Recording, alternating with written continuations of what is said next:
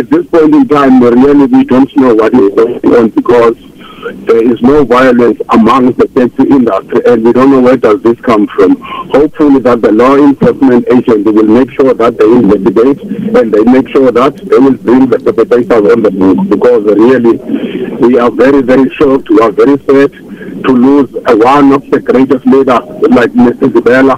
We wanted to make sure that there is a peace and stability among the taxi industry.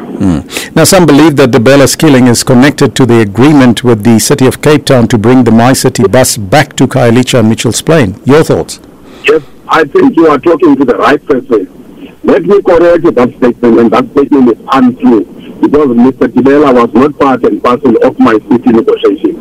I am the one who is the director of MyCiti project, as well as other members, which is Mr. Luani, and we are also duly authorized to sign any contract that is in connection with MyCiti.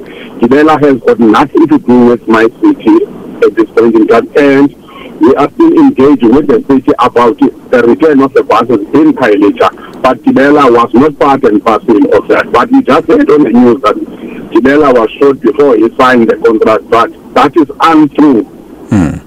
So by the way, on the City of Cape Town and to bring back MyCiti bus, how far is that status of that contract or the agreement? We are still engaging with the city. Hopefully that at the end of the day, maybe at the end of this month, we will reach agreement with the City of Cape Town. There's only a few things that we just need a clarity from them, then we will take it from there. But Dibela was not duly signed the contract, was not authorized to sign the contract at all. Do you fear perhaps an escalation of violence in the Western Cape following his death? At